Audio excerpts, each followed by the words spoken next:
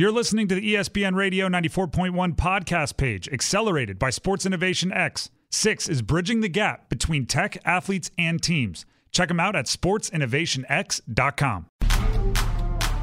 Broadcasting from the place where America won its freedom in the heart of Hampton Roads. It's the Tim Donnelly Show on Priority Auto Sports Radio 94.1. That's right.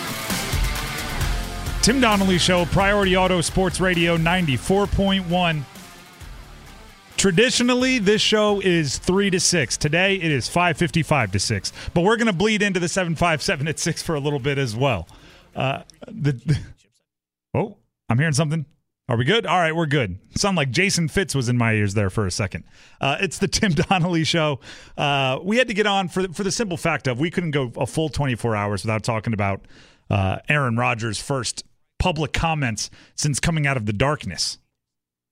He went on the Aubrey Marcus podcast, who apparently, if you listen to the podcast, Rodgers and Aubrey Marcus, very, very good friends. They wept together after the Dallas Cowboys game this past year. So very, very close friends. They talked about Aaron Rodgers' trip into the darkness. And, well, we'll just play a clip for you. Here's the Aubrey Marcus podcast with Aaron Rodgers talking about his time in the dark. And, I spent parts of a couple of days imagining what it would be like to retire and then imagining what it would be like to continue to play. Mm-hmm. I think that's one thing that really was interesting around this whole last, few weeks. I obviously do the McAfee show and it's a wide open show. We talk about a lot of different topics and just about really everything is fair game. There's nothing that's off limits. And I've basically been saying the same thing since the end of the season. I'm going to take some time. I'm going to get away from it. I'm going to get away from the emotion of the season and start to let the off season settle in and then see how I'm feeling and what I want to do moving forward with my future.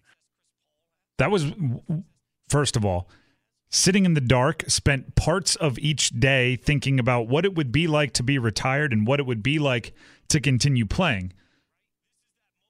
He also emphasized that the retreat, the darkness retreat, was not all about deciding if he wanted to retire or not. He spent time dealing with things that have stuck with him from his childhood. He spent time thinking about his family. He spent time talking to what Aubrey Marcus in the podcast called the anti-me, which is the part of you that works against you trying to do what you want to do.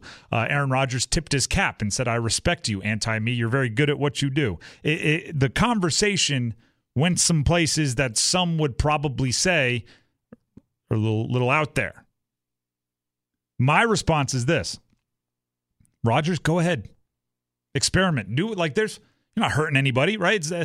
I've got no problem with anyone doing whatever they want to do as long as no one else is being hurt. So go experiment. But I do want to remind him that there is a $1 billion business waiting on his decision next year, right? If the retreat didn't have to do or wasn't mainly about deciding if you wanted to retire or not, then go on the retreat.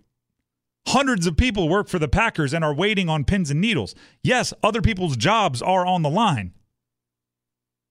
Not to mention the teammates, not to mention Jordan Love, not to mention people you claim to be close with. So I do whatever you want in your personal life, right? What do I care what Aaron Rodgers is doing on like February 26th or whatever it was? The real question is, if you understand that there's a bunch of other important things in life, then you have to understand that a bunch of other people's other important things in life depend on your decision. So when are you going to make your decision? Again, Aaron Rodgers on the Aubrey Marcus podcast. It's a very, there's a finality to the decision.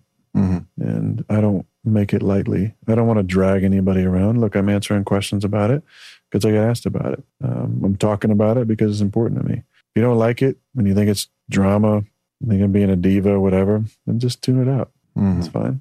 Mm-hmm. But this is my life. It's important to me. And I'll make a decision soon enough and we'll go down that road and be really excited about it. That frustrates me also. I'm going to take my time, and if you don't like it, tune me out. It's like, no, the whole reason you have hundreds of millions of dollars is because people care.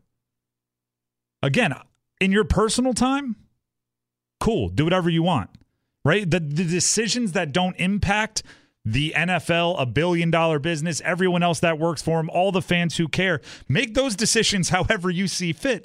But don't tell people that they shouldn't care or they should be able to turn off what they care about as you sit there and talk about how important it is that we respect your process and what you care about.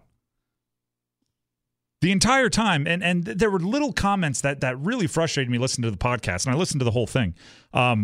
Little things like, every big decision that he makes, you have to respect his process. For example, some of my past family issues, I wanted to keep private. And then he immediately turns around and says, unfortunately, that's not how everyone in my family wanted to deal with it. And I'm going, wait a second. If we have to respect how you want to make decisions, don't you have to respect how your family wants to make decisions? And I mean, obviously, especially one of his brothers, Bachelor contestant and that kind of stuff, like he's a famous personality as well. If he deals with things publicly, like you can't chastise his process without being open to people chastising your process. It feels very much like he is I'm going to do whatever I want. You can't say anything about it, but I am going to be all about criticizing what everyone else does. I care about this, that, and the other. If you don't like the way I'm handling it, don't care about it. Tune it out. So, well, people care about the Packers. Even if they don't care about you, they want to tune you out. They care about the Packers. They care about maybe Jordan Love, or they care about what's going to happen in the draft, or they care about, are the Packers going to have $60 million to spend that they're not going to have if you come back and take that money against the cap? Like, all of that matters. All of it matters. And you can't tell other people that it doesn't without us being allowed to tell you that your stuff doesn't matter. It's a hypocritical thing is the problem. And I actually would have respected it more if he was like, listen, I'm a hypocrite on this one. I do that. We all have little things that we're hypocritical about. I've mentioned quite a few of mine on the show. By the way, the show will continue a little bit into overtime today because we started with 5 minutes left in the game. Normally, the show for the Tim Donnelly Show goes 3 to 6. We got on the air after the ODU women beat Georgia State 66-56 with about 5 minutes left to go in our traditional time slot. So we're going to take 15 minutes of the 757 at 6. The Tim Donnelly Show continues coming up in thank you very much, Sean Payton. The Tim Donnelly Show continues coming up in just a couple minutes. Live from Hampton Roads in the heart of the 757, it's the Tim Donnelly Show on Priority Auto Sports Radio 94.1. Tim Donnelly Show continuing a little bit into overtime here. Again, if you were listening to Priority Auto Sports Radio 94.1 this afternoon, ODU women's basketball won 66-56 against Georgia State.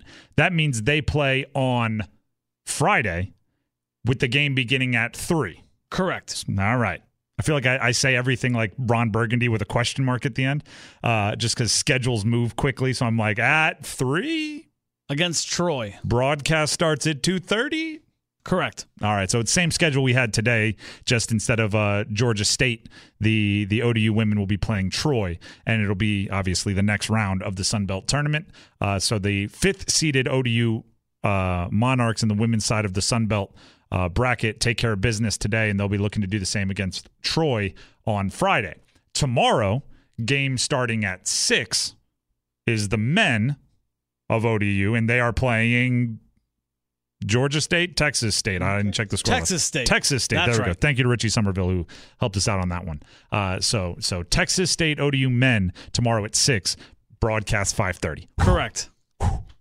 That's like one strike. I only had one strike, so I still, stayed alive. Fought off the pitch, fouled it off. That's okay. Thank you.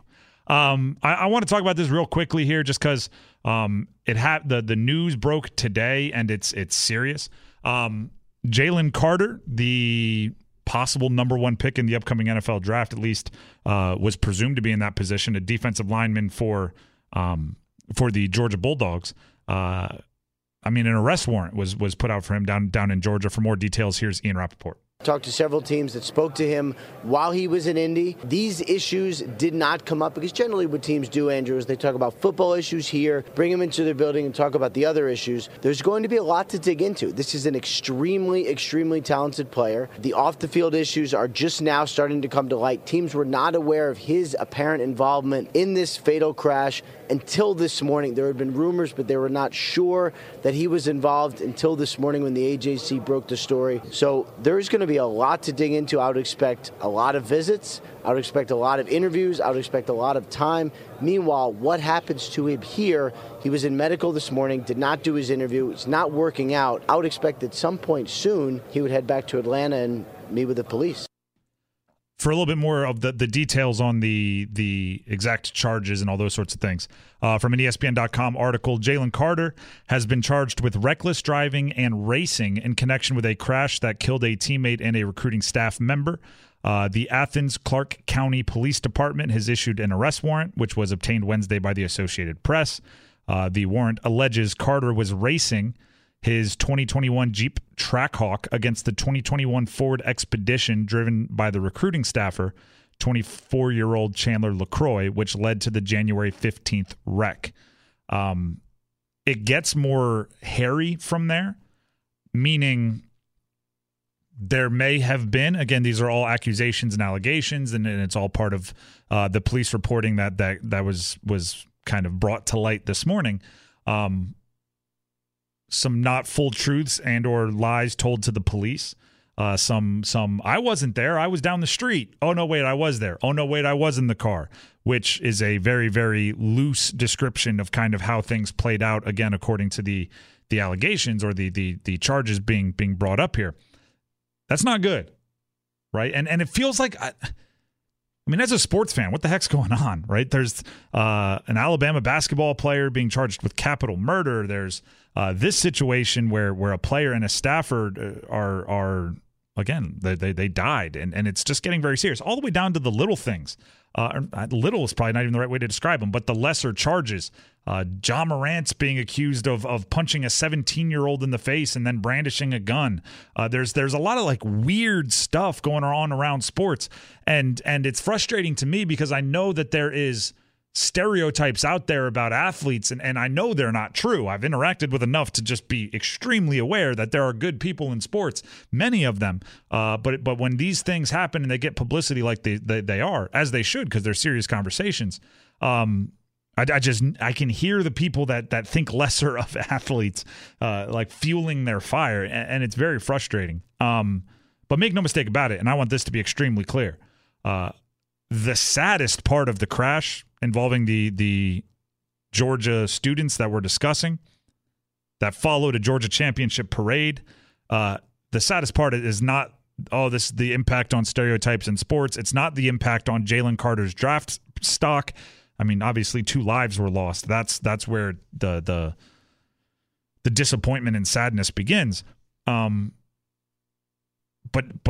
with that being said, the default has to be now, if you're at the top of the draft, to not take Jalen Carter, right? And I hear you saying innocent until proven guilty, but innocent until proven guilty is for the court system. It's for the justice system, not for making a multi-million-dollar investment in a person, right? The GMs that are making this pick are they have to deal with the protection and responsibility of their franchise.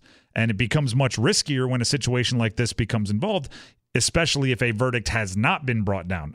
In the interest of both sides of the story, I'll read the statement from Jalen Carter posted to his social media. This morning, I received a telephone call from the Athens, Georgia Police Department informing me that 2 misdemeanor warrants have been issued against me for reckless driving and racing. Numerous media reports also have circulated this morning containing inaccurate information concerning the tragic events of January 15, 2023. It is my intention to return to Athens to answer the misdemeanor charges against me and to make certain that the complete and accurate truth is presented. There is no question in my mind that when all the facts are known that I will be fully exonerated of any criminal wrongdoing, which he absolutely has the right to go and prove, right? He has the right to, the entire abilities of the court system.